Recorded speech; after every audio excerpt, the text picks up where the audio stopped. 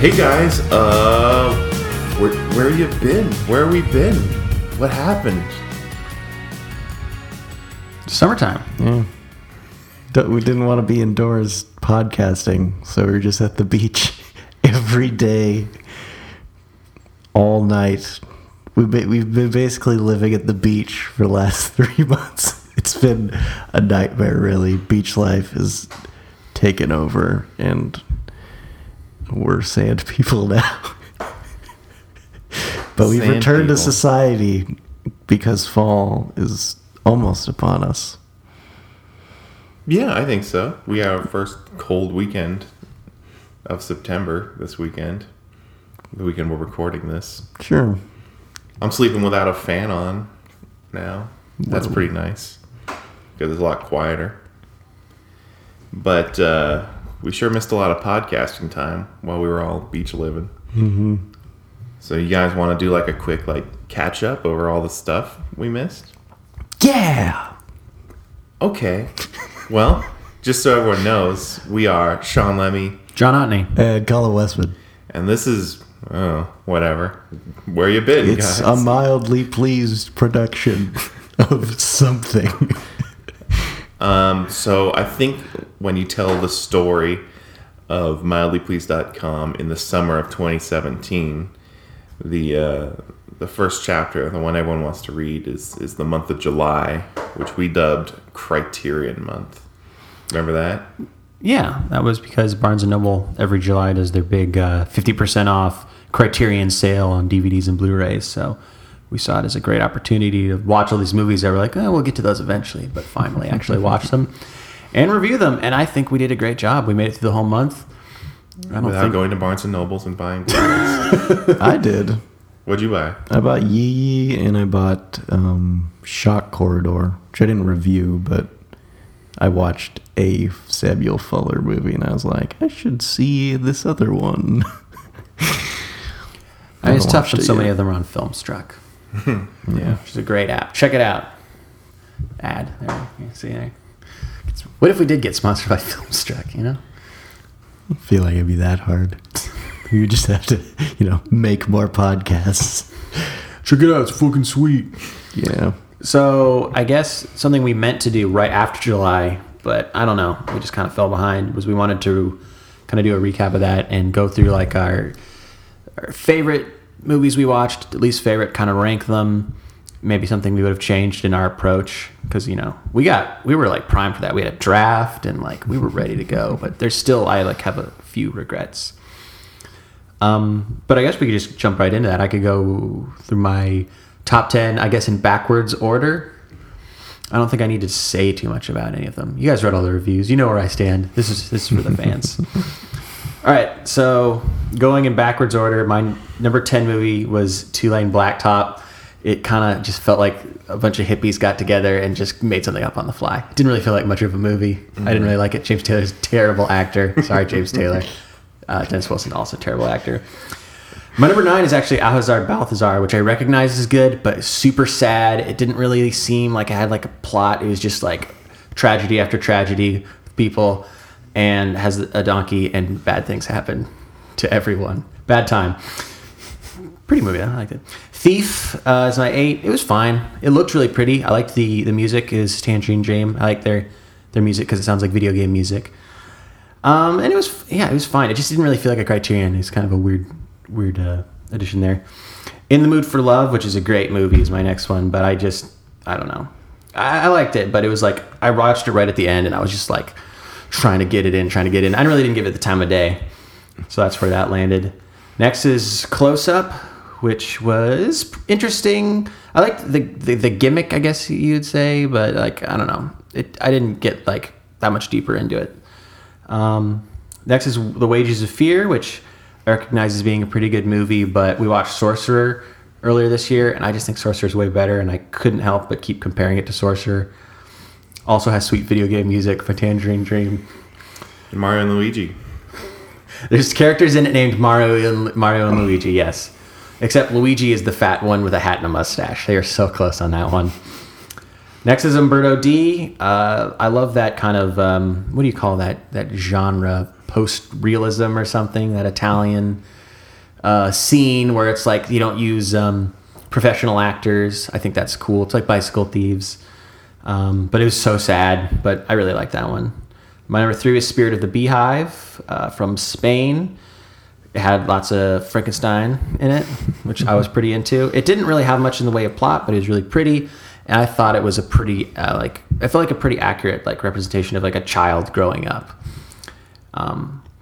Number 2, actually, I was surprised with this, Paris, Texas. I was going into it expecting to be super bored, and it was long. But I don't know. It was really entertaining. I really liked Terry Dean Stanton. I really liked Dean Stockwell. I thought they had a good dynamic. It was a lot less depressing than I thought it was going to be. I thought it was going to be really sad for some reason. But it was more quirky and fun. And just the whole look of it was fantastic.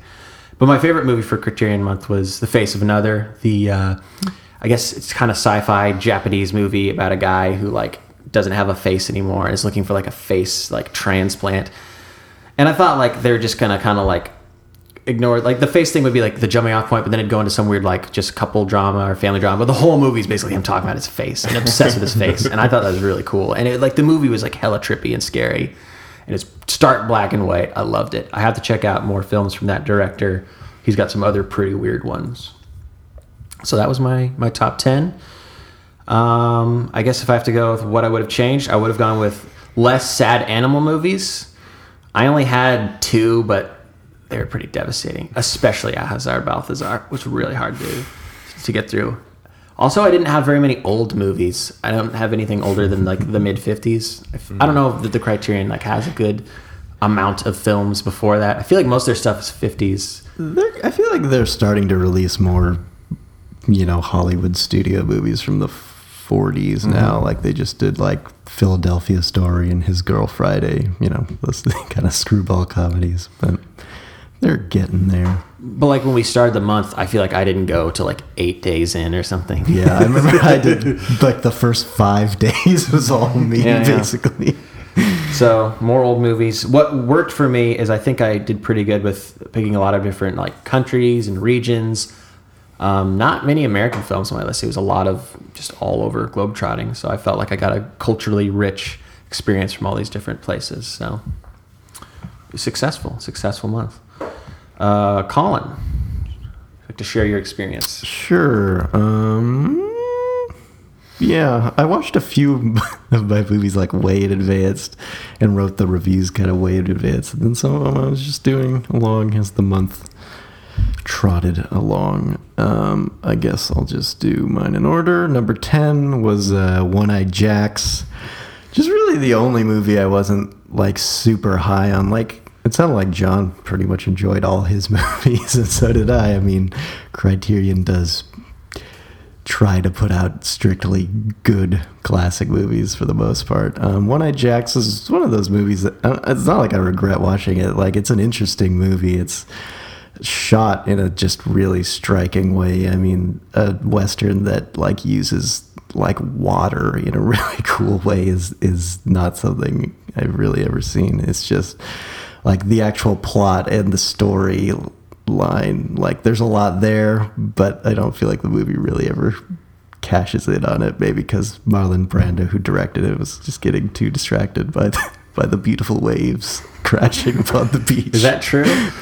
Yeah, he supposedly spent hours trying to get the tide at the very right I don't know, depth or whatever, so it looked good on camera. So they'd just be sitting around for hours waiting to get those perfect sea shots, but they look good in the whatever kind of Technicolor they used on that movie. Number 9 was La Ventura, a movie I feel like I gave a pretty high rating, even though it is really slow and boring and unsatisfying, but I could recognize that that's what it's going for. And I don't know, maybe I have an instinct to maybe rate something higher, even if I'm I respect this, even though I didn't super enjoy watching it. I don't know.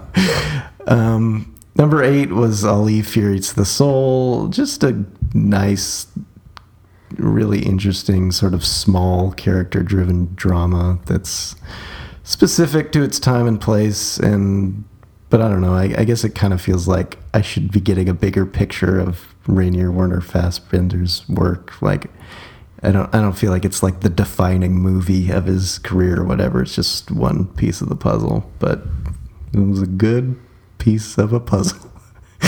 Number 7 was Safety Last, Harold Lloyd comedy. Just a fucking load of fun. Just super funny. It's just, yeah, I know. It's hard I think anyone's ever said that about it. This movie's a fucking load of fun. It is. It's one of those Gene Shalit. movies, like, if you can watch a movie from 1923 or something, Wow. and it like still made me laugh consistently because the gags are just super inventive and, you know, super visual in the way that a lot of silent comedies are. Yeah, I definitely watched some more Harold Lloyd. Number 6 was Yi, the final film by Taiwanese filmmaker Edward Yang. Just really, I don't know. It's just a movie that's very big in scope, but also small because it's just about this one family. I don't know. It felt more like it should have been like a TV miniseries or something. Maybe like Ingmar Bergman's Scenes from a Marriage, just because it's really long. But it doesn't have like an overarching plot. But it's really good. Number 5, the movie I wasn't sure how to rate when I reviewed it. I wasn't sure where to put it on the list because I really enjoyed it, even though it's like a movie that exists beyond the realm of taste. Is Beyond the Valley of the Dolls, which is it's a lot of fun, even though I felt kind of gross having a lot of fun watching it because it's weird. It exists kind of in a genre that doesn't exist anymore. The nudies, I guess you would call them, where it's not like quite pornography. It has like a storyline and stuff, but it's like so obsessed with tits and violence and just like shock. And I kind of makes me want to see more of John Waters movies because I've only seen one of his and they're kind of like that, where it's just like so over the top that like you can't help but laugh at it just because it's so ridiculous. Eating dog shit.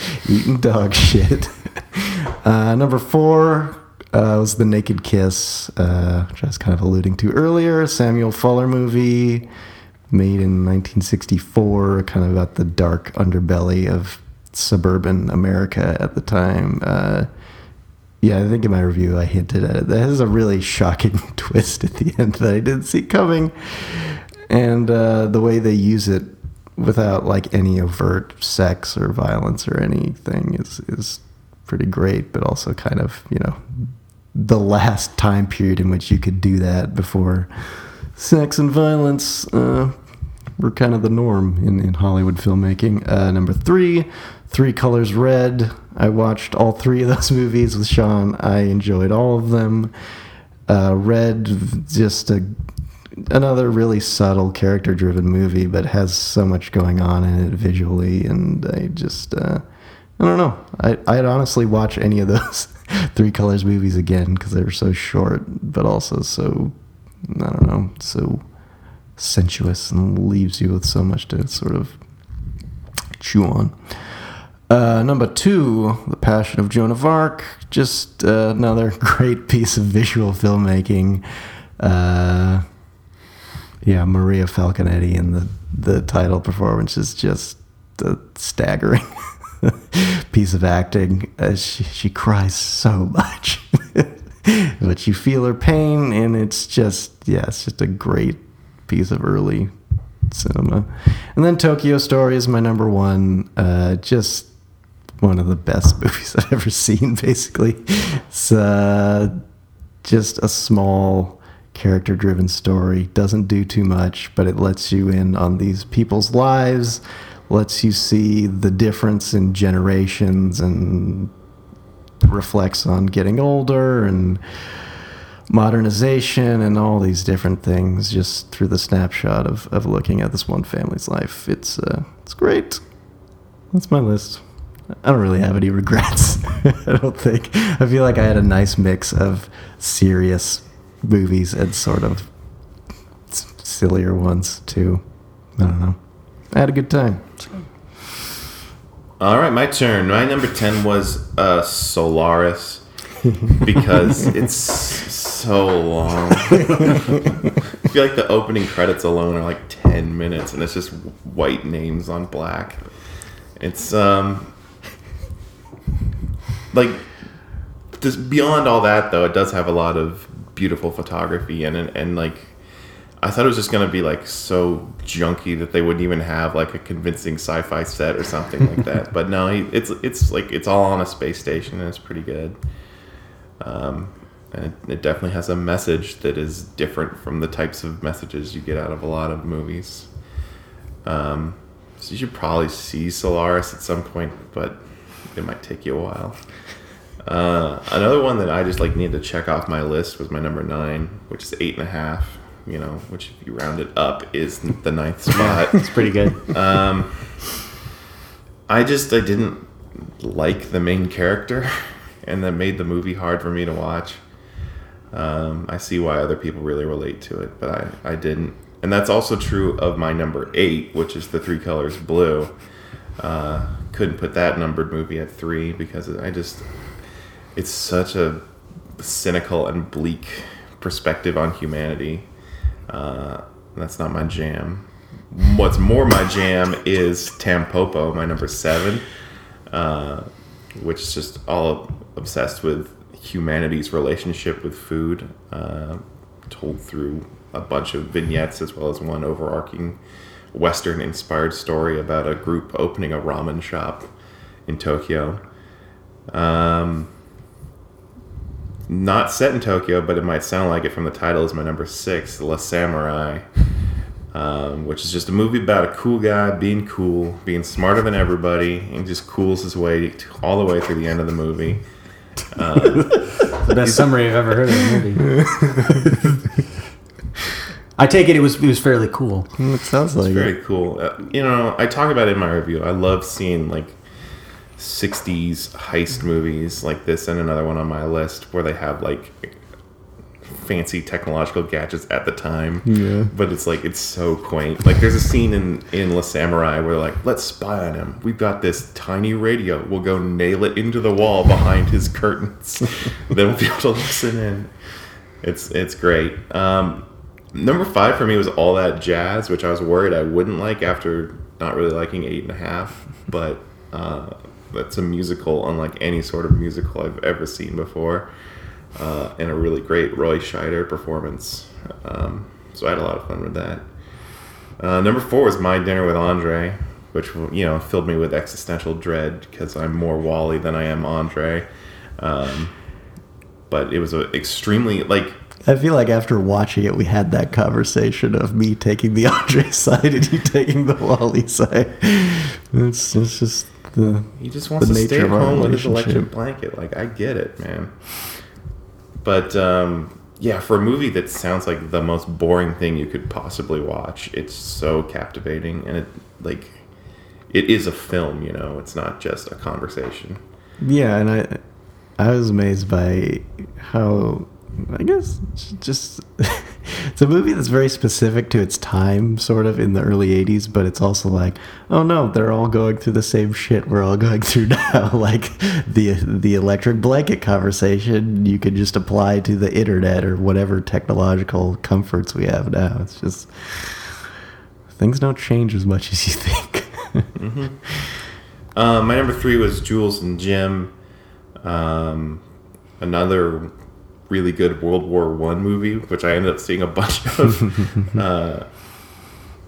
this summer. Yeah, you guys were like, that's not even the one to watch, so I'll get into more of that, I think, going forward. Also, a very shocking ending to go with kind of the things you were saying, Colin. Didn't see that coming at all. That kind of veered off in a way I didn't expect. Number 2 is Rafifi. I just keep talking about this movie. I think it's just one that's gonna stick with me. Kind of the inventor of the current heist movie, even though it was 60 years ago they made this. But my number 1 was Past of Glory, the Stanley Kubrick film. because it's fucking devastating and such a amazing condemnation of not just war, but like all the heroic aspects of war that people pretend are good, which is fitting to see that, like, as our president is trying to ramp up the wars in the Middle East again and like saber rattling with North Korea.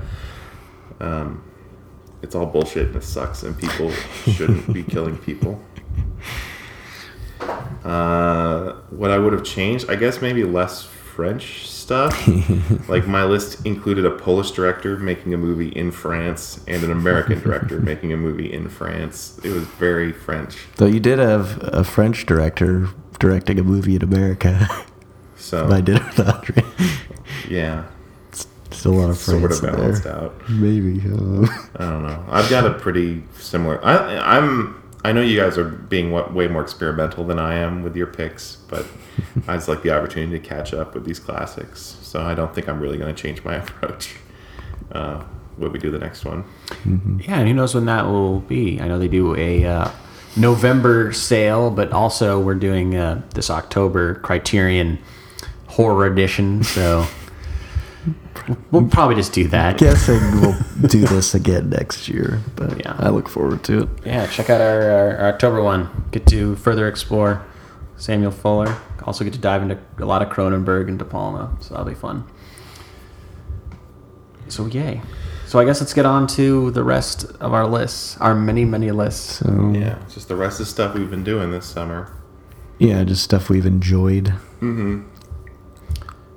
Because Video we, games? we haven't written about much. I haven't written about like anything. Yeah. Yeah, you want to start with video games? Sure. It's usually the fastest one. Mm. Obviously, my latest obsession is Destiny 2. I was a huge Destiny apologist who became a like unironic fan of Destiny by the time all the expansion packs had come out. And so now that the second one has been released, I totally caved in. I was going to wait for the PC version, but instead I've already put probably like 10 hours into it on PlayStation 4. And it seems to be more of what made Destiny 1 good with less of the bullshit. Like, for example, they've added the ability to look at maps and see where you are and where things are happening in the world, which is a lot better than the old days where I'd have to bring my laptop with me when I was playing Destiny so I could look stuff up online and map it out in my head. Another game that I've been playing a lot of this year but kind of have to apologize for is Fire Emblem Heroes. It's a manipulative gachapon game where basically what you're trying to do is have a team of the best characters, and you earn coins to try to unlock them, but what the game really wants you to do is spend money to try to unlock them, and it's all random chance. So even when you spend money, you might still just get shit, which is gross. That's like gambling. That's like exactly gambling. But like, you don't have to have the best characters. You just got to get out of that mindset. You don't have to have the best characters to succeed in this game. And it's a very simple, strategy, Final Fantasy Tactics style game. If you've never played the Fire Emblem games, it's exactly like Fire Emblem, except your characters don't die and there's no romance, which are kind of like the two defining aspects of the modern Fire Emblem games. So it's a bit of a throwback, but mostly it's on my phone. It's easy to play in all sorts of situations, like if I'm on public transit or bored at work or just lying in bed. Or lying in bed in a trailer, it's been a reliable friend for me. Makes it sound like you live in a trailer sometimes, but not all the time. That's When true. you're doing That's summer, though. when you're doing your special stuff. Yeah. Another one on my list: Final Fantasy XIV Stormblood. It's the new expansion pack for the Final Fantasy MMORPG, Final Fantasy XIV. I got into it this year because there was a great web documentary that came out about the crazy story about Final Fantasy XIV, which was it was released People hated it. They kept the game going while in the background they basically made another game, and at a certain point they replaced that game with the new game. Wow. And they did all this stuff to like reward the players who are loyal. It's a hell of a story. The game's pretty cool too. I like that it's an MMORPG where you can just like make one character and switch between all the classes instead of having to make a bunch of different characters, which is always what I do. Because the thing about MMORPGs is I always feel insecure that I've chosen the wrong character class. It's such an important choice. Also, it's just like a lot of cat people and stuff. Like if you're into beautiful Final Fantasy characters, the over-the-top anime hair and stuff, it's a pretty good game for that. Another game I have to apologize. I basically have to apologize for all the games on my list. This game's like 5 years old. Is Hearthstone. So Hearthstone comes out with 3 expansion packs every year. That's not a new game. And what they decided to change this year was, it used to be they would come out with sometimes they would just come out with there's a bunch of new cards that you can buy, but other times they come out with like there's a new single player game you can play and get the cards, and you get all the cards, and they took that away, and now it's you just have to try to buy the cards. So it is more like gambling now because you just buy packs of cards, and it's making the barrier to entry extremely high for people that haven't been playing Hearthstone. But if you have, like me, been playing for like 3 years, you've got enough coins to like kind of stay competitive, and you've got enough cards that you can build roughly okay decks. And the stuff they're putting out now tends to be really good. It's changing what they call the metagame in good ways for the most part. We're in kind of a weird dark moment right now, but they've already announced a patch that's going to help address that. So I never thought I would like video game card games, and I've tried other ones. I don't really like them. So there's something pretty magical about Hearthstone. That's good. Definitely the nerdiest sounding of all these games. I put one game in here. I put Sonic Mania, which came out in August. I don't know a lot about it. As far as I know, and I could be wrong on this, there was a guy who made like Sonic fan games and like fan art, and then they let him make a Sonic game. I'm not sure. I guess Sega. And he made this game, and it's probably the best like traditional Sonic game I've ever played. It opens up with some familiar levels from previous games, but then it slowly builds on those with tweaks and new levels. There's this fantastic one that's movie themed that has like there's a part where you're in a popcorn maker, and there's film strips going everywhere. The boss battles are fun. I feel like they're the right difficulty. I'm actually kind of stuck like where I'm at right now, and that's like a new thing for me with Sonic. I usually cruise right to the end, and there's just like just little tweaks that are fun, like, oh, you get to drive a vehicle for this fight. That's new. But you know, they didn't stray too far from the original formula, and the music is so good. I love it. I wish it came out when I was 12 What are you playing this on? on the Switch. It's probably out for everything, right? Oh, it's out for everything. Yeah. Everything. I feel like everything comes out for everything now. Mostly PS4. I don't know why you own Xbox now. What comes out just for Xbox? Not much. It's been rough. Forza games, I guess. You're like way into Forza. I'm not, but I'm glad that there's there's like Gears of War and Halo. Okay. Every once in a while. Okay, that's good. Crackdown's coming out sometime.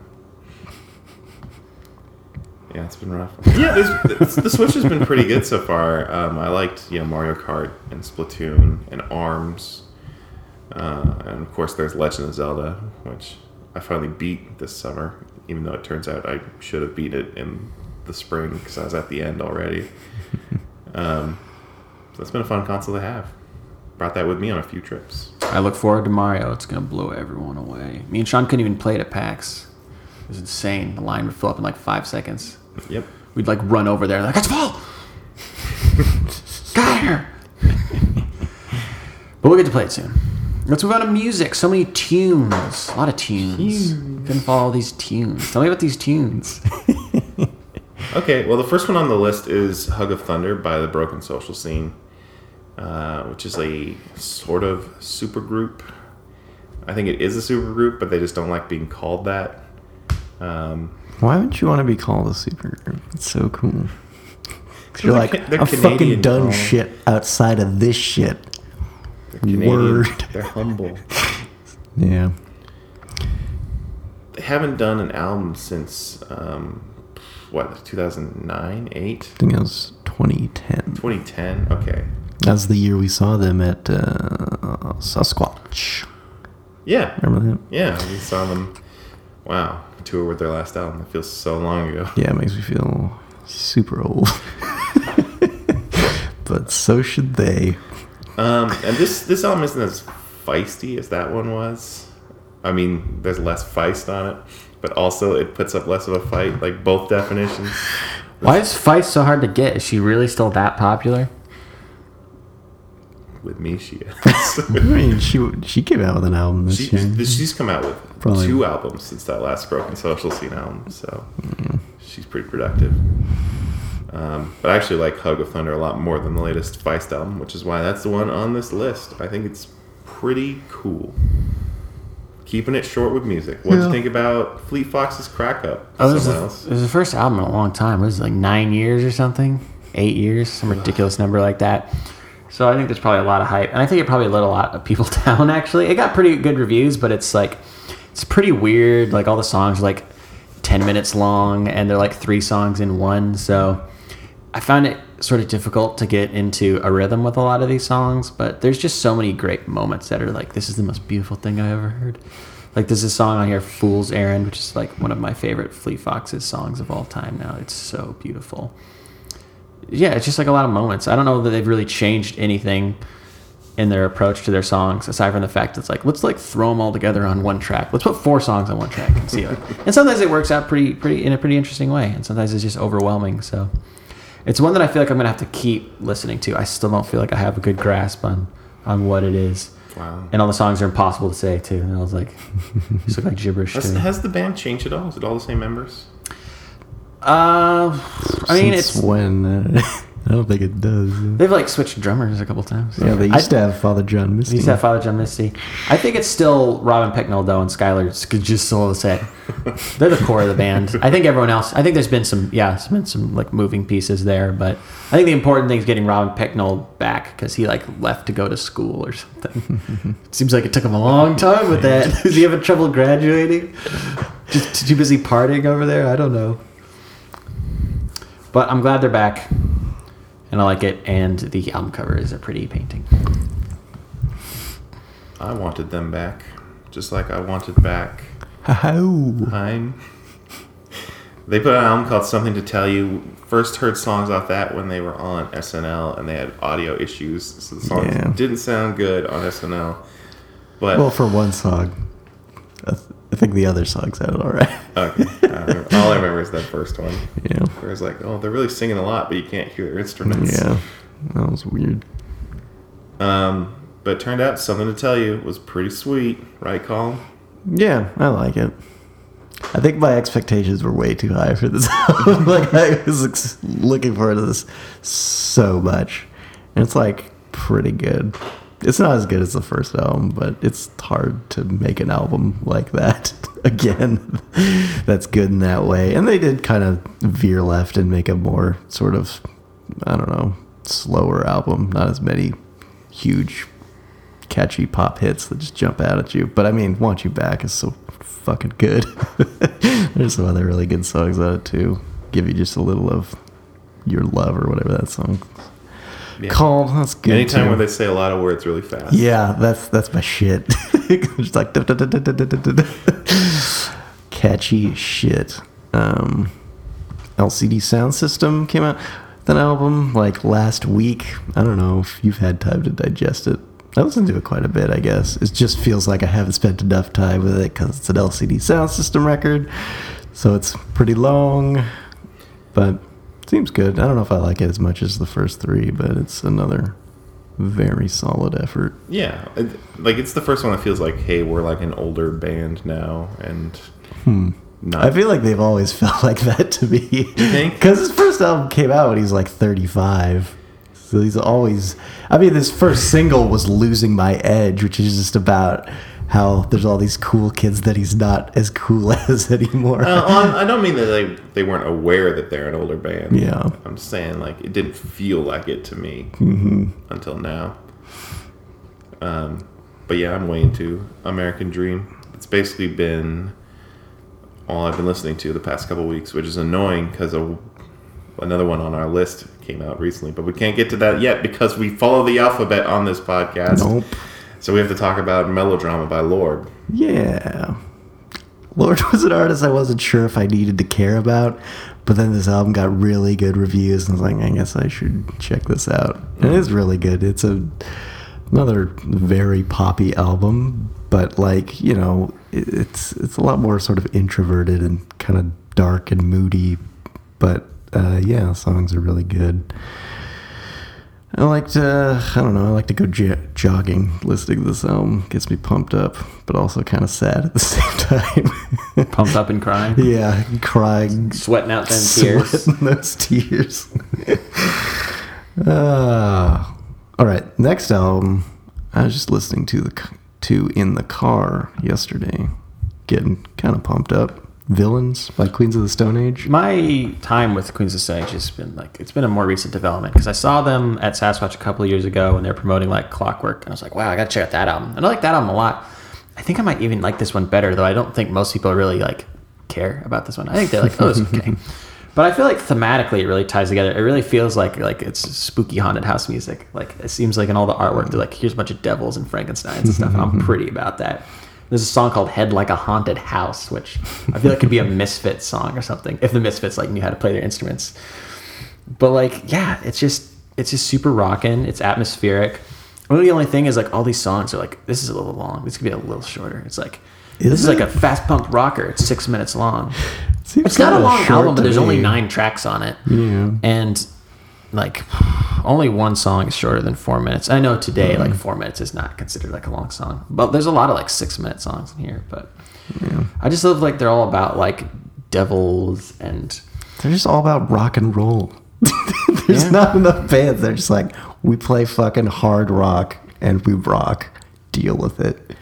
No guest musicians on this one either. Yeah. Just I mean, if there ever really were a band, it seems like it's always Josh Homme and it's just some dudes. Some dudes. But he's still fucking rocking it. Oh, yeah. Because he's got the devil on his side.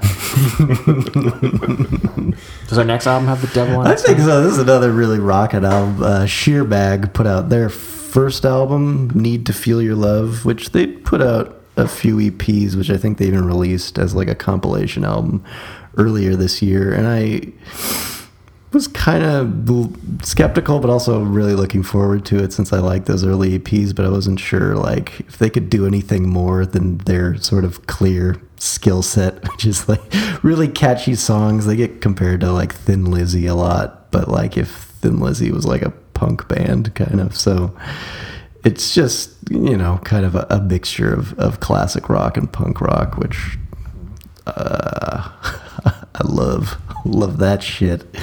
So yeah, just a really good straightforward rock album that's, you know, kind of tough, but also the songs are super catchy too. Next album, not that tough, but pretty good. The War on Drugs, A Deeper Understanding. Yeah, man, War on Drugs is like really good. Like, did you know that? I did.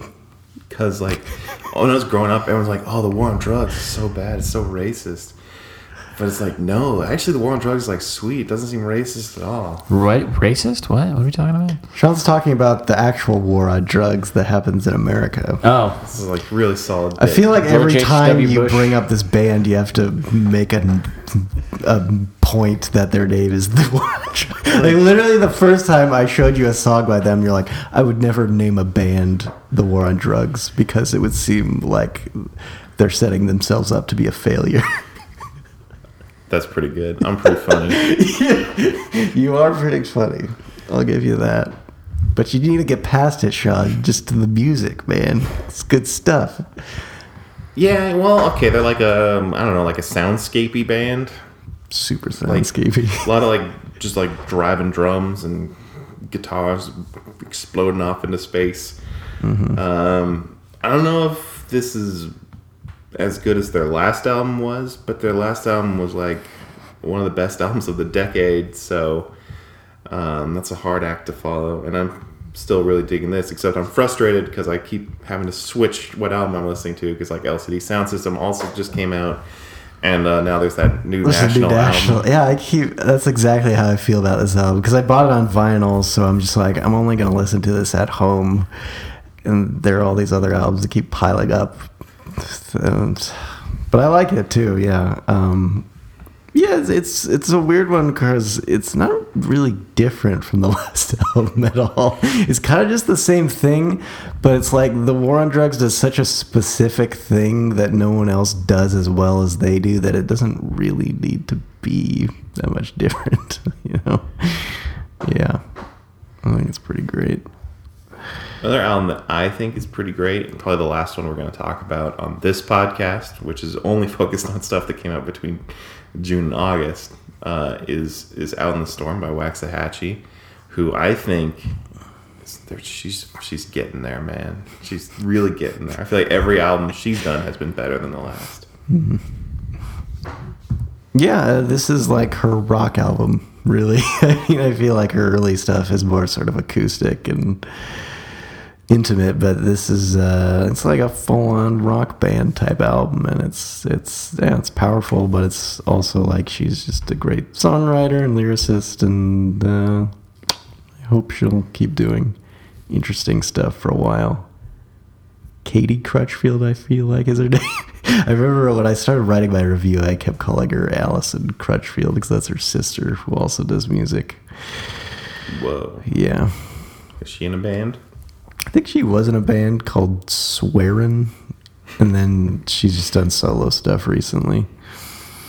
But I've never really listened to her as much. Seems decent. Anyways, let's talk about TV. I didn't watch as much TV. Now we can have some real conversations.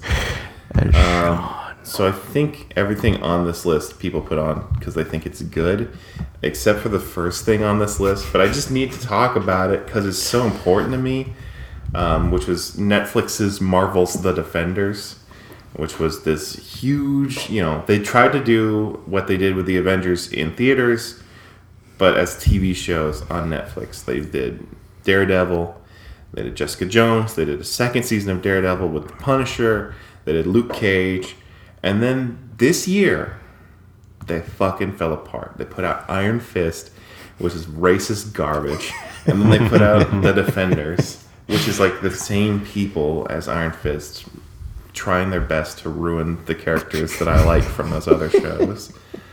And somewhat succeeding, and somewhat failing. Like, they bring in Sigourney Weaver as the villain, and she's so good as like this terribly written character that has a really disappointing arc. And Charlie Cox, the guy who plays Daredevil, is so good as Daredevil, and like he's doing his best with this stupid storyline.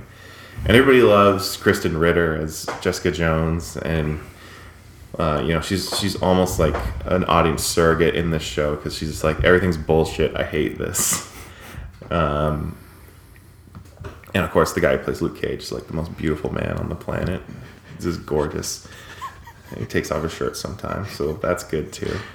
And there's some good fight scenes in The Defenders, but basically they turn everything into this like confusing, convoluted story that doesn't really pay off in a good way. And I was just, I don't know, I didn't hate the show. It was easy to watch because it's only 8 episodes, which is the right thing to do. Because every single other Marvel Netflix show is basically 2 seasons in one, even though they're all only 13 episode seasons. They just never have a story that can sustain that long. They like I said, they've continued the streak of the Netflix shows having better villains than the movies for some reason. I don't know why it's so easy on a TV show to make a compelling villain, but so hard in a $500 million movie to do the same thing. I think it's because when it's that expensive, the villain has to have a plot that's like, I'm going to blow up the world, which is dumb. Where if it's smaller scale, it probably he's trying to do something a little more believable. So, Makes sense. But yeah, the whole Defender's journey kind of wasn't worth it, unfortunately. But I still really like those 2 seasons of Daredevil, Jessica Jones, and Luke Cage is okay. What's the future of all these shows?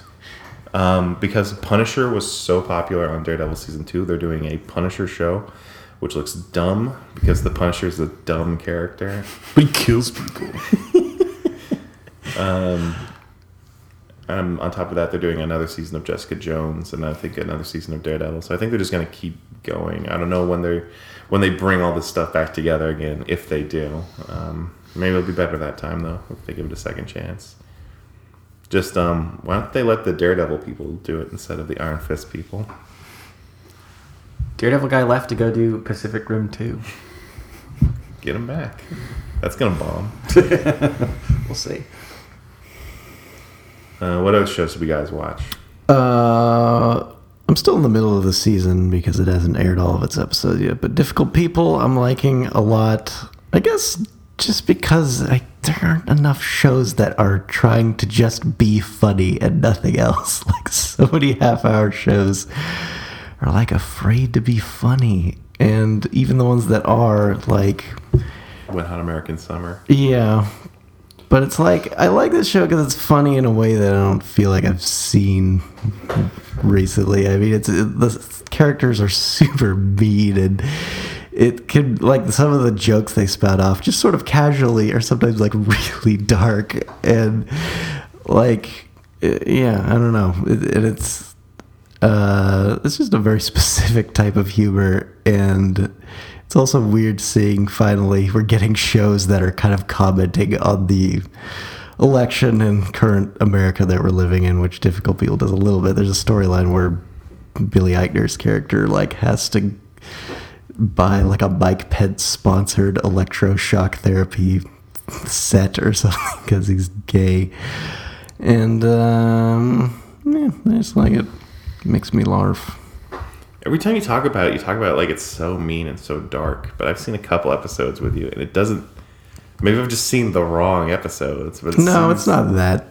I maybe I'm overstating. Because at the heart of it, it is just about two friends just being friends, even if their friendship's built on talking shit about people. A lot of the side characters are really fun too. In the cafe that Billy works at.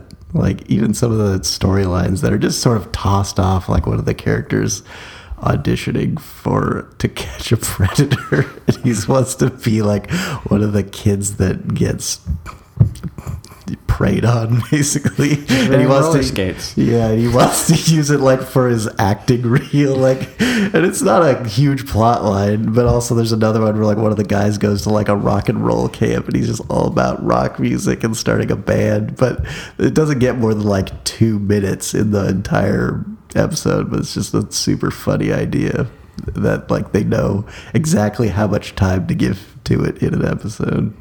So it's just got lots of little quirky stuff going on too in the background. Yeah, what I've also seen is a lot of great James Urbaniak work. Yeah, Seems like he's pretty awesome on that he's show. trying to claim some sort of masculinity, but he just can't. He's so lame. He's her gay butler. Basically. That was a line. I remember. Yep. Your gay butler let me in. Yeah. I'm glad he's acting. Like, not just on Venture Brothers and Review, but on stuff people actually watch. Yeah. It's always fun. Did people really watch the Review? That's what I'm saying. Nobody watched Review. Like, Colin and I watched Review together, and Colin didn't even watch the last season of Review. I watched the first episode, but then the last 2, there's only a 3-episode season. I just didn't know where to watch it. I guess I should. It's good. Is it on Comedy Central's app or on the internet or somewhere? It was on their website. They had this thing where it wasn't on their app, but it was on their website. I bet it's on Hulu by now, maybe. Maybe. No, they take it off. Yeah, that's Viacom. Ugh, I don't know what to do then. It's impossible to watch. Yeah. Speaking of not knowing what to do, how about that last season of Game of Thrones? It's like so all over the place, but they're throwing so much money at it. It's really cool. Yeah, it's like the spectacle is like greater than ever, like in terms of special effects and like dragon fights. Probably the best like moment of the season that wasn't too stupid was when the dragon attacks Jaime's army. That was pretty amazing. Of course, this like one of the last episodes of this season was the one that people were like, this is just too much, where they had the terrible plan of going beyond the wall to kidnap a White Walker, and then it's like 6 guys against like 1,000,000. But they were like trapped in the middle of a lake, but then like they're like trying to get people to rescue them, but it's like the timeline did not add up. And that was like the one time I'm like, okay, yeah, I don't think time exists on this show anymore. Just to be clear what John was referencing, the continent that the show takes place on is said to be roughly the same size as South America.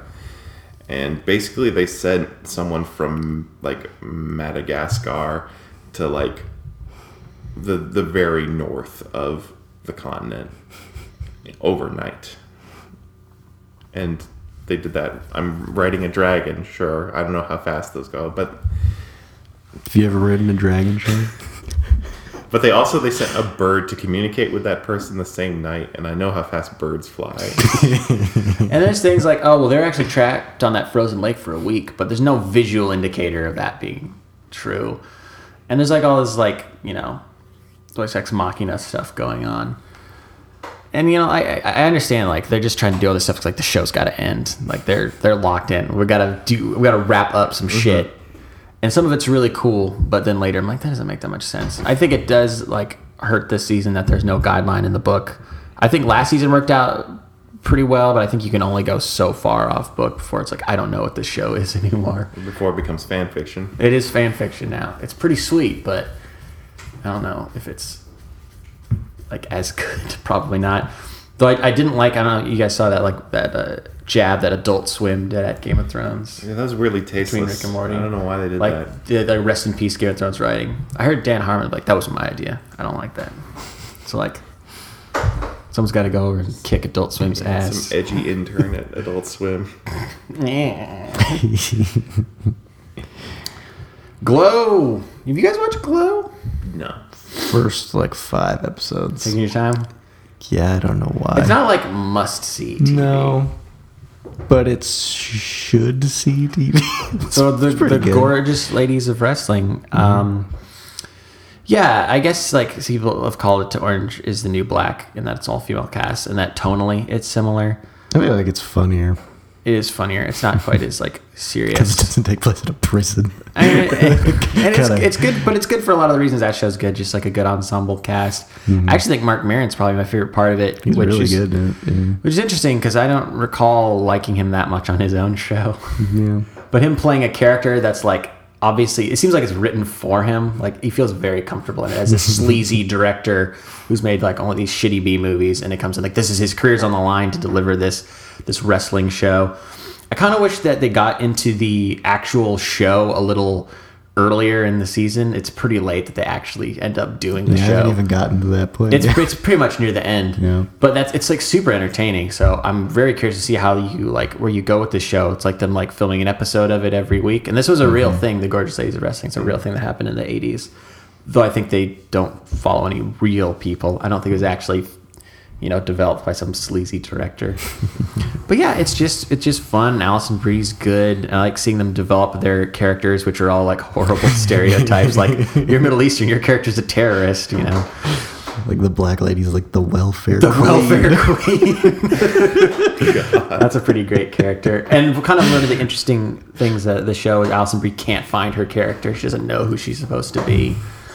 So it's like, her self-discovery and, trying to find what fits her. And it's got Rich Sommer as a sleazy, or it's someone else's husband, but she has an affair with him. So little Mad Men reunion there. 2 characters, I'm not sure if they ever interacted, but still. Yeah. Rich Sommer only playing like people you hate. That's what he's good at, despite the fact that he seems like such a nice guy. Seems like he means well, but he just keeps fucking up. He just keeps fucking up. But it's also just like fun slice of like 80s pop culture. Like there's a rich guy who is helping fund the show, and he has a robot butler in his house. And that's an interesting character. So yeah, Glow. Take your time with it. No, there's no rush. I feel like if this show was on 10 years ago, like on network TV, it'd be more popular. But in this crowded landscape of so many good shows, even like on streaming, it's very easy to overlook. It's not like, like I said, it's not must see, but I think you'll enjoy it. Master of None. I feel like this came out like a billion years ago. Yeah, I think it just barely fits in our timeline. It's like maybe May. It was June or late May. It was totally May. Oh no.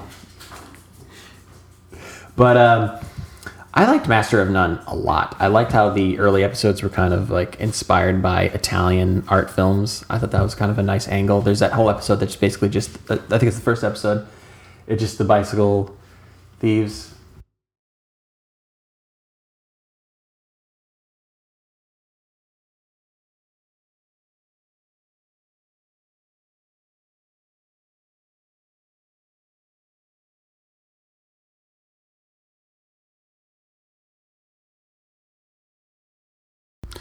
Still very artsy. Aziz Ansari is still kind of including like a lot of tributes to old films like he likes to do. There is a kind of fun arc to this season. I mean, one of the arcs is him and his the Italian woman he's in love with, but also he's doing like a show with Bobby Cannavale, like a cooking show, or he's trying to develop a new show. Oh, he's also on the Master of Cupcakes or whatever. Oh yeah. You guys see that? It's like, I was gonna say it's called Quasi Cupcakes, but that's from Brooklyn Nine-Nine. Something Cupcakes. My favorite part of that part of the show was they had was it Cedric the Entertainer was on as like a magician, and this was like they're giving him a chance after like so many years. He's gonna do some trick where like he's gonna pretend to like smash something like a cup or something, but there's like a spike in it, and it backfires and he pierces through his hand, and it's horrible. Is it his hand or is it a member of the audience? It's his hand. Okay. Oh my god! And you find out Bobby Cannavale is a sleazebag.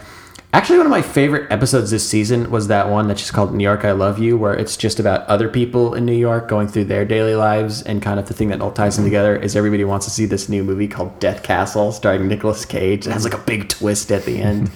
And you have these like African cab driver guys, and then like this woman that's mute, and then this story about this doorman. And that felt a lot like Louie to me, but a little less sad. Yeah. I also really like the Thanksgiving episode. I like that too, yeah. Which follows his friend, whose name I can't Denise. think of. Denise. Mm-hmm. Over from like a Thanksgiving way in the past where they're like kids to in the future. I believe it ends on Thanksgiving 2017. And showing her life and her relationship with her mom and her aunt and her grandmother, as well as Dev, Aziz Ansari's character, and how that evolves as she grows up and comes out and learns how to deal with our crazy modern world. I was afraid that would be really depressing, but I think it was at the right level of like sad and funny. My only problem with the season is that I did not really care about this relationship that I didn't think was gonna like really take, but they took a lot of time on that the last two episodes. The Italian woman, whatever. It's a great show. I'm just worried that it's like, when is the next time we're going to see this show? Yeah, that's true. They did, I think, a really great job of addressing my criticism of the first season, which is that the first season felt like it was just a bunch of mini movies and not really a show. Mm-hmm. But like you said, it had the overarching plots of him doing his cupcake competition show and working with Bobby Cannavale and falling in love with this Italian woman, and still had plenty of time to do, the more vignette stuff like the 2 episodes we talked about. So it's just like a really, really strong season for that show. And like you said, it's probably going to be a while till it comes back. Sucks. Just like it took a long time for Rick and Morty to come back. But, I mean, that makes sense. It's animated. You got to draw it. This shit takes forever. A lot of people have been pretty critical of this season. I don't know why. It's been awesome. I think the issue with people is the plot lines aren't as... I don't know, in like complicated. It's a little more basic in terms of the kind of adventures they go on. But the way I see it is this season has been more focusing on the characters themselves and their relationships because, what's his name? Chris Parnell. Jerry. Like he's now separated from Beth. So that's kind of an interesting dynamic. There's that great episode where he takes them to that planet where you can't die. Mm-hmm. That was pretty good. But I mean, I think for me, Pickle Rick is the breakout for me. I think it's just because like it's such a dumb like jumping off point, but then it's interesting. Like, oh man, how's he gonna like survive like this? You know, the stakes keep raising the stakes, and he just did it to get out of family therapy. He's got like a whole body made of dead rat parts. Oh my god. Pretty gross, but pretty gross. This is like the most violent season ever, too. It's absolutely disgusting. It's pretty gross. And it's still going on, so who knows where it's going. Yeah. I almost forget about that episode they released on April Fool's Day. That one was pretty good, too. That was that's what started the Szechuan sauce. Szechuan sauce, yeah. Obsession. No. That was really good. What are you calling? You like Rick and Morty? Yeah, I do like Haven't Rick and you Morty. not seen like an entire season? Yeah, I haven't seen the first season. It's probably the best. Keep meaning to catch up with it. We should just watch that. It's great. You'll have a good time. Also, I hope Mr. Poopy Butthole shows up again. Well, we got what's his name? Noop. Yeah. Classic character. All right, now for the hardest part where we talk about summer movies. Because didn't you guys hear all the headlines this week? Summer movies are over. Americans hate them now. Made no money, even though a lot of them were good. But people hate good things, I guess. Yeah. Weren't enough sequels. All the superhero movies came out in the spring. Yeah. Except for 2 of them. Which seems like a lot of superhero movies. Wasn't enough. I think the first one that we want to talk about was Baby Driver, which I really like. That's maybe my favorite movie of the summer. It's so I never know how to gauge how much you like a movie because literally the only thing you ever talk about when we come out of a movie is the things you didn't like about it. When we came out of Baby Driver, all you're talking about was how much you hated Jamie Foxx. And I was like, well, did this ruin the whole movie for him? I can't tell if Sean liked that movie or not because of his negative first take. Just railing against Jamie Foxx. You guys like Jamie Foxx, right? In the movie, I thought he was fine. I thought the character was pretty one-dimensional, but like he brought a menace to it. I think it was pretty funny. He's insane. Yeah. I mean, everybody talks about how stylish this movie is, how they use music. I heard a lot of people saying they didn't think it had like a lot of heart, but I kind of disagree. I really like the relationship with Baby and his, I guess what was that? His adoptive father. I thought that was really sweet. I know that probably the relationship at the core of it with him and Deborah probably wasn't super strong. My phone, sorry.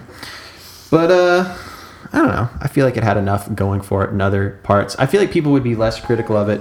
Son of a bitch. Turn your My phone phone's off, man. I feel like people would be less critical of it if it was not Edgar Wright. I feel like I've heard so many people comparing it to his other movies, but I feel like if this was the only movie he'd ever made, people would have way less issues with this. I think people's expectations are a little high. Yeah, people love the John Wick movies. I don't get it. That doesn't even have a character in it. Yeah, it's so stylish. The driving scenes are so exciting. And there's a few on-foot chase scenes, too, that are really good, too. Oh, yeah, they do one to Hocus Pocus by Focus. Mm-hmm. That's a great sequence where he's running through the mall. That's so good. I think that's probably the part John and I were looking forward to the most. That's a good song. It's a really good song. It's one of the realest groups of all time. And they're just totally together on that recording. It's awesome. All right. The realest groups of all time. They're definitely together on that. Another movie that's pretty real is The Big Sick, which I'm so happy to have a comedy on any of our movie lists at all, because they're never good anymore. The Big Sick is based on the real lives of Kumail Nanjiani and Emily Gordon. When they first started dating, Emily fell into a coma for part of a week. I think maybe a full week even. And this is their adaptation of that. They changed some things about their real story to make it more cinematic and more funny. But it almost felt like 2 movies to me. It was almost like a meet cute movie and then a like hospital drama, but with like a lot of cathartic laughs in it, especially with Ray Romano's. And also kind of like a backstage look at stand-up comedy movie also. Yeah, kind yeah. of thrown in They there. just sneak that in there every once in a while. I want to see it so bad. I feel like me and Kamal Nanjiani have a lot of the same interests. Yeah. Have you ever listened to his podcast? Yeah, I listened to the X-Files files. Oh, I mean the Indoor Kids. No, I The haven't. one he did with Emily. She was also on X-Files files. Okay. And there's a whole other aspect of the movie that I forgot to talk about, which is the pressure he was under to go into an arranged marriage. A lot of stuff going on, keeping it real in The Big Sick, but it's fun and heartfelt, and definitely worth your time. What say you about Columbus, Colin? I really liked Columbus. It's I don't know. It's just a movie about people walking and talking. Movie about architecture. And weirdly about architecture. I mean, I love any movie that I can watch that's sort of about a subject that I never really thought about or never really had any interest in. But like as you're watching the film and you're watching the characters sort of pour over architecture, and you start to be like, yeah, architecture's interesting. I like the way these buildings look. That's cool. I guess another movie I think about in that regard is like The Red Shoes, where I don't care about ballet, but you watch that movie and ballet seems like the most fucking important thing ever. And it's kind of the way this movie is, even though it's kind of lower stakes because it's kind of just two characters figuring out their lives. And I feel like it's hard to make a movie where it's basically just a man and a woman talking, and because you assume they're going to hook up at some point, and this movie kind of avoids that and also kind of doesn't avoid that in a way that's really subtle and cool, and it has a lot of touches like that where it doesn't just spell out everything for you. It's kind of mysterious and kind of meditative, and it has a very specific kind of wavelength that you can kind of get on, that, or at least I was able to get on. I really liked it. Yeah, been rooting for John Cho to get more parts. Yeah, it's kind of Good like dude. if there's gonna be an Asian American leading man, it's like it's gotta be him, right? There aren't that many others. I remember there was a petition at some point to just get him more action movie roles. Yeah, He's good in this. I don't know if he's amazing. no, because he's kind of guarded the entire time. He's Yeah. kind of afraid to open up about anything, really. But I should have looked her name up. The actress. in Haley this. Lou Richardson. She's really great. Mm-hmm. And it's very Garden State-esque in its plot. But would Mike Pence like it? Because he's from No, that town. Mike Pence would hate it. Do you think the mother lets him see any movies? Probably God's Not Dead 3. That's a thing. Jesus Christ. Already onto a third one. What When did do the you think second one God's come Not, without looking at, what do you think it's about? So the first one is a teacher who's God's dead. And then there's a trial. Where do you go from there?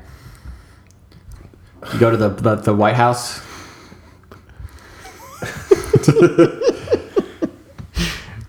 I can't think of Or an anything election that's not just where really one of offensive. the candidates says, says that God's dead or something. You probably would. I don't know. I'm gonna look into that, you guys. This is. I really need to know how this trilogy comes to a close. All right. Well, you would do that, Colin. Dunkirk. We're going to Dunkirk.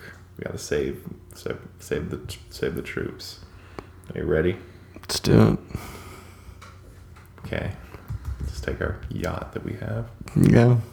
We'll go save it. Like Mark Rylance. Just Yeah. I got to do this wall. Got to do it. Can't not do it. That's weird. He should have just left. That's most of his lines in the whole movie. Yeah, it's like I just got to do it.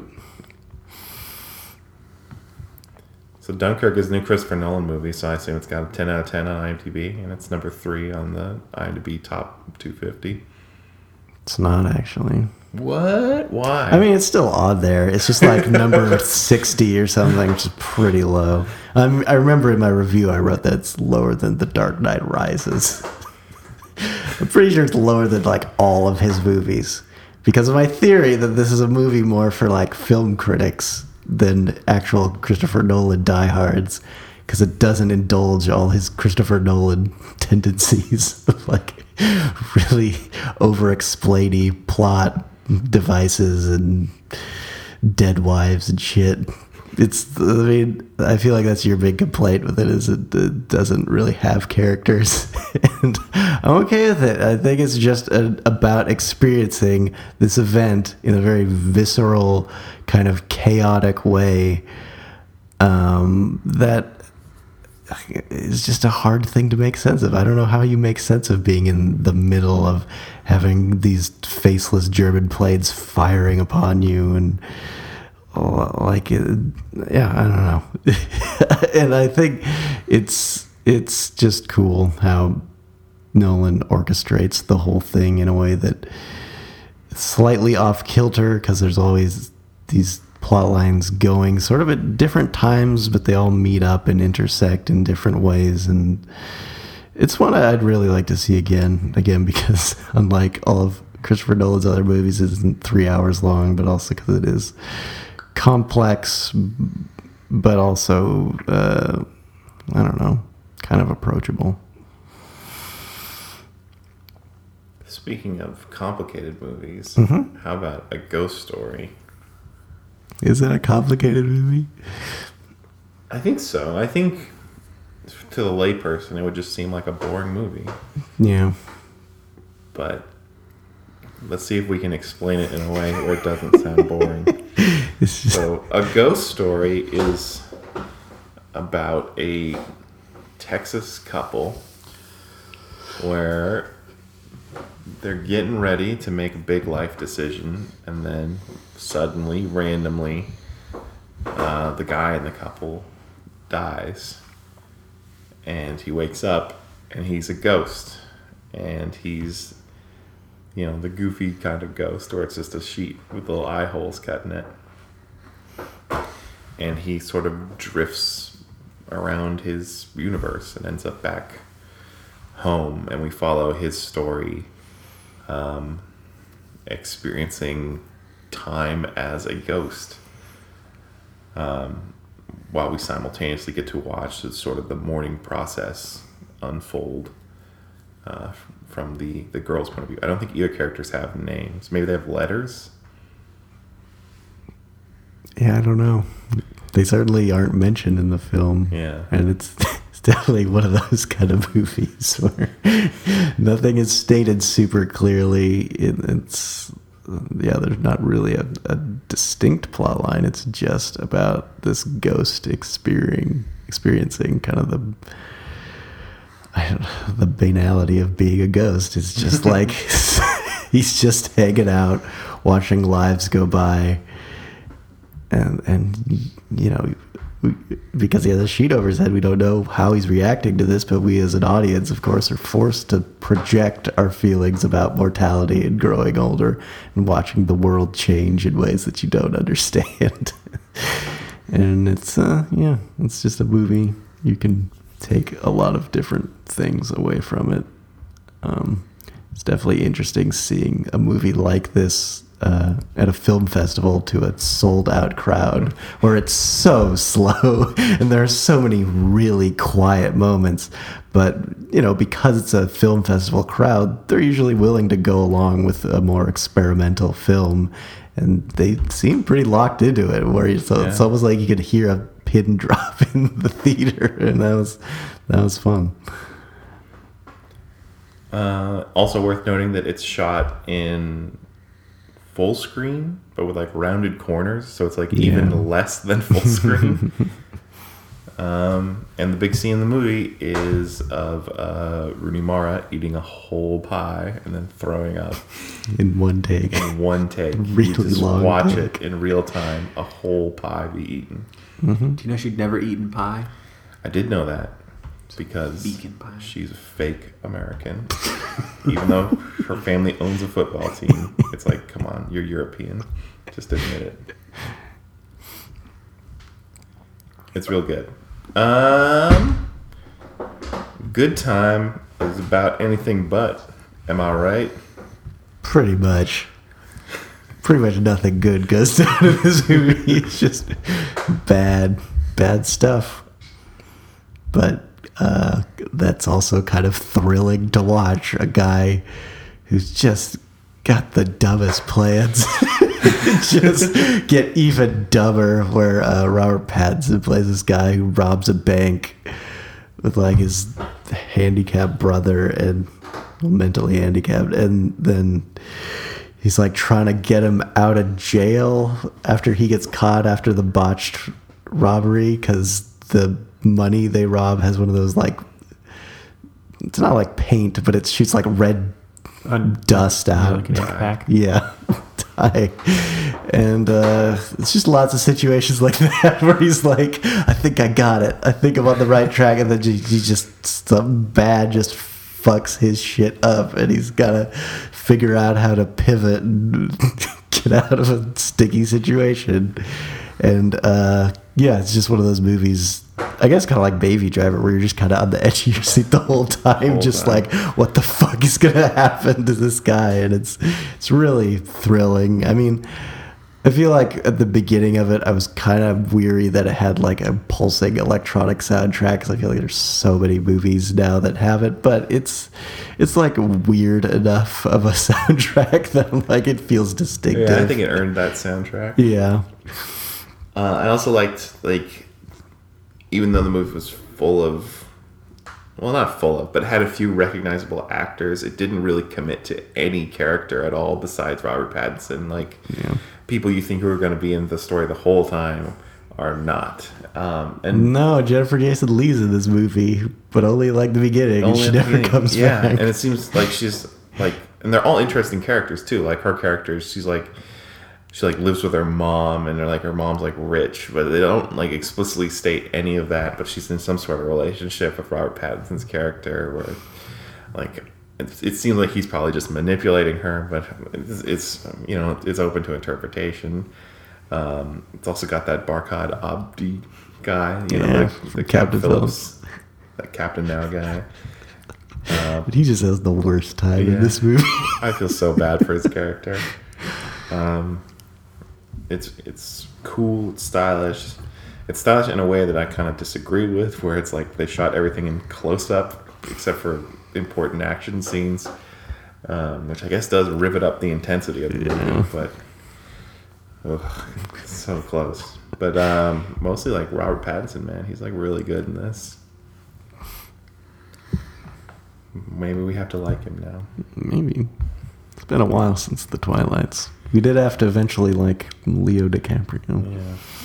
It's also been a while since we heard from John. What'd you think about Okja? It's pretty good. Before that, God's Not Dead update. God's Not Dead 3. This is straight from the CNS News Network, the right news right now. God's Not Dead 3. They haven't come up with the plot yet because they're waiting for God to tell them what it is. They're saying there's a lot of prayer trying to figure out exactly what God wants number 3 to be. But if you guys stuck around for the end credits of God's Not Dead 2, there's a post-credit sequence where Pastor Dave has to hand over his sermons to the police. So maybe it's going to have something to do with the cops. Whoa. Because convince the cops that God's not dead. So stay tuned. It's coming out Easter 2018. Mike Pence has purchased his ticket. Okja, if that's how it's said. Yeah, that's how it's said. I've seen it now. They say it in the movie. Is the latest Bong Joon-ho movie for Netflix. And it's in the not too distant future where super pigs are being raised all across the world. They're supposed to be like the new, cow. It's going to be like, knock out world hunger. There's these big hippo-like pig things, but they're so cute. But apparently they taste really good. Tilda Swinton's the bad guy. And we follow this South Korean girl and her grandpa as they've raised the best super pig. And now they're going to take it to like this super pig ceremony, like some kind of event. And Jake Gyllenhaal is like the host of that because he like has this like wildlife show, and he's so crazy. It's like the craziest I've seen Jake Gyllenhaal. He's got like a really stupid looking mustache, and he's like screaming the whole time. He feels like a character from like an anime like movie that's like really over the top, but he's like a real person. And this movie has like a lot of colorful characters. You got Stephen Yeun from Walking Dead, and Tilda Swinton's actually in 2 parts, 2 roles. And it's funny, and the effects are pretty good, but it's also like really sad. This movie's super downer ending. It's gonna make you not want to eat meat, even though Super Pig isn't a real thing. It's gonna make you not want to eat meat. You're gonna feel really bad about slaughterhouses and stuff. But it's really beautiful, and it's funny, and I feel like it fits in really well with Bong Joon-ho's filmography, which I don't think he's ever made a bad film. I think he might already be working on another film with Netflix. I know a lot of people don't like these Netflix movies because, you know, this stuff isn't going to be like on like DVD or Blu-ray anytime soon. It's just for Netflix. Mm-hmm. I don't know if you guys, what's your stance on Netflix movies? They wouldn't be made otherwise. Why are we complaining? I think that's a good point. I think a lot of these movies are kind of smaller. They tend to be on that's true, because some of them are already made and then they get picked up by Netflix at like a film festival, so they would have gotten distributed in theaters. Just, I guess, not as many people would have seen them probably, but I mean, they would have ended up on a streaming service eventually. I don't know. It does seem like a good market for like $15 million movies, a little less. But it is taking away from the theater industry. I mean, we got Gerald's Game, Stephen King adaptation coming up at the end of September. Like, no way that ever would have been in theaters. A movie that stars Carla Gugino and Bruce Greenwood, the 2 biggest names in Hollywood, like about a movie about a woman strapped to a bed trying to escape.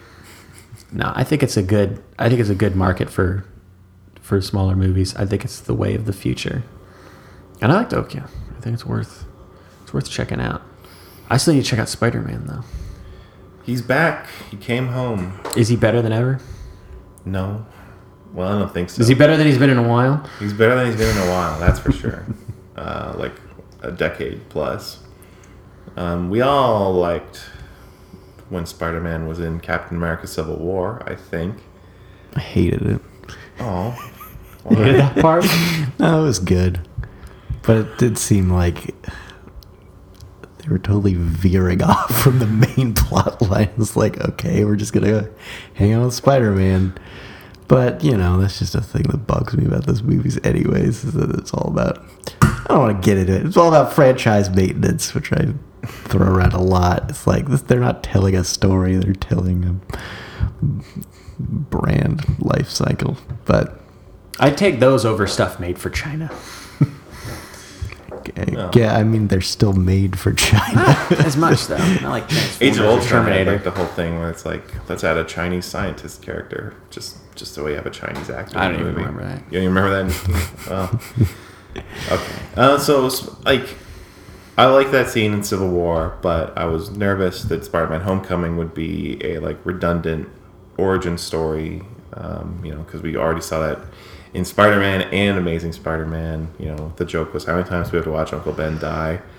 But Spider-Man: Homecoming wasn't like any of that. It's a straight up sequel to Captain America: Civil War. It follows Spider-Man's life after getting to join the Avengers, and like his story is about like not becoming a superhero, but like becoming worthy of being an Avenger again, and living up to Tony Stark, but none of the other Defenders, because I guess only Tony Stark is a New York superhero in the movies.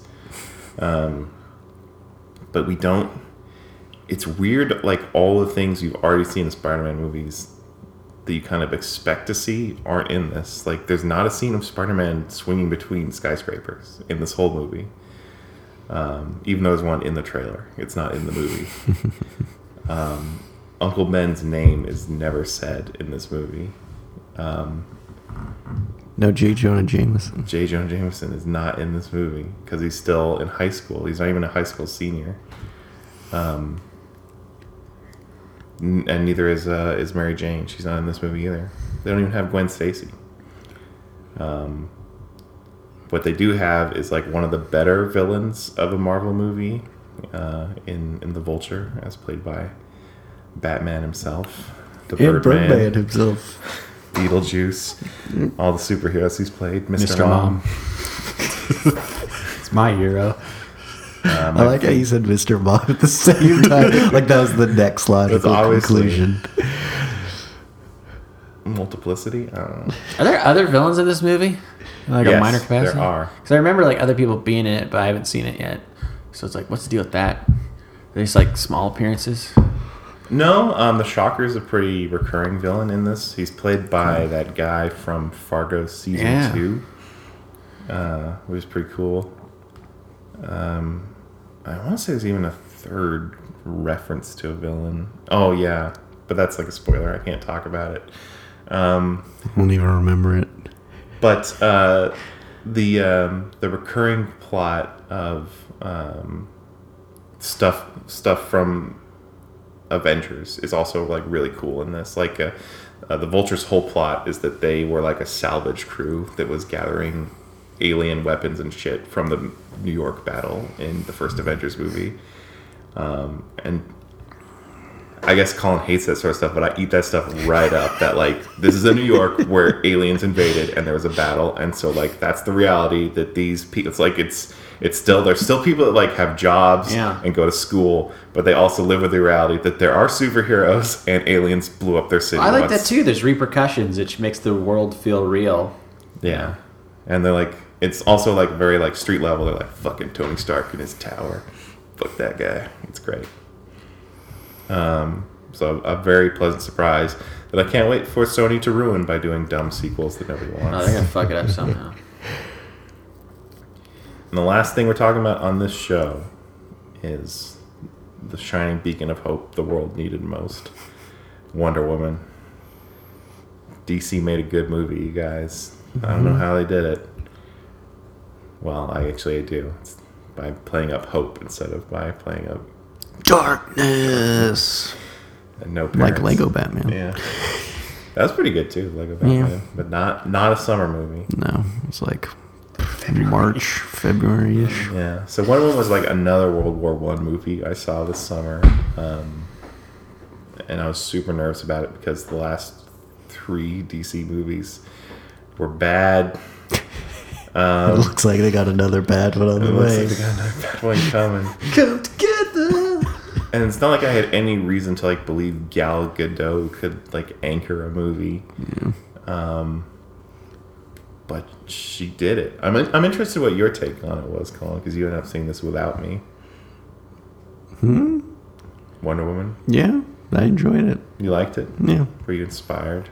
I was inspired.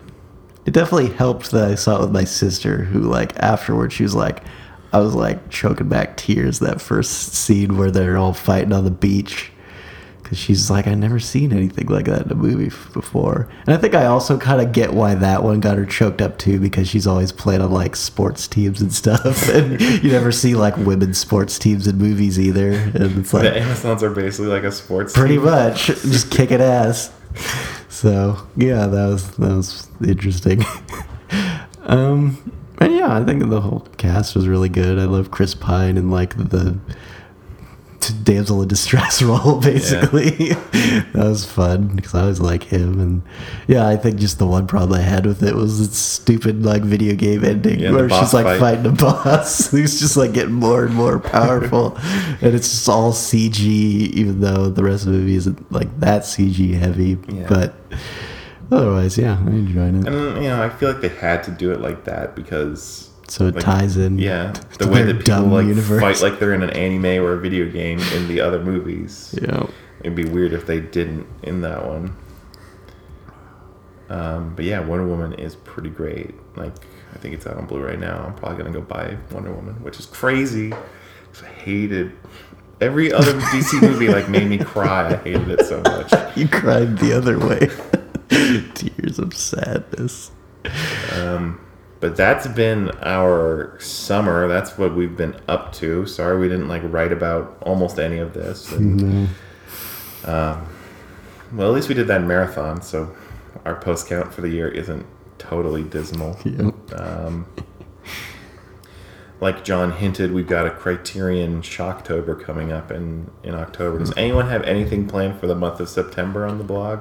I was actually writing reviews of Columbus and Good Time before we started doing this. So hopefully I haven't blown all my thoughts on this podcast. Get ready for my warm take of it. Ooh. Oh, I got some music reviews I could probably do because I didn't talk about everything. Yeah, the National's out now. Yeah. So there's stuff. It's all happening. Mm-hmm. And at least we're fortunate enough to only have to deal with wildfires, no earthquakes or hurricanes up here. So I don't see any. Not even close wildfires, just the smoke from wildfires. It's so weird to see ash raining from the sky. It's true. Fun times. Yeah, well, and I guess we're in the nuclear zone if North Korea gets their also shit true. together. But on that cheery thought, we're happy to be back, and we'll talk to you next time.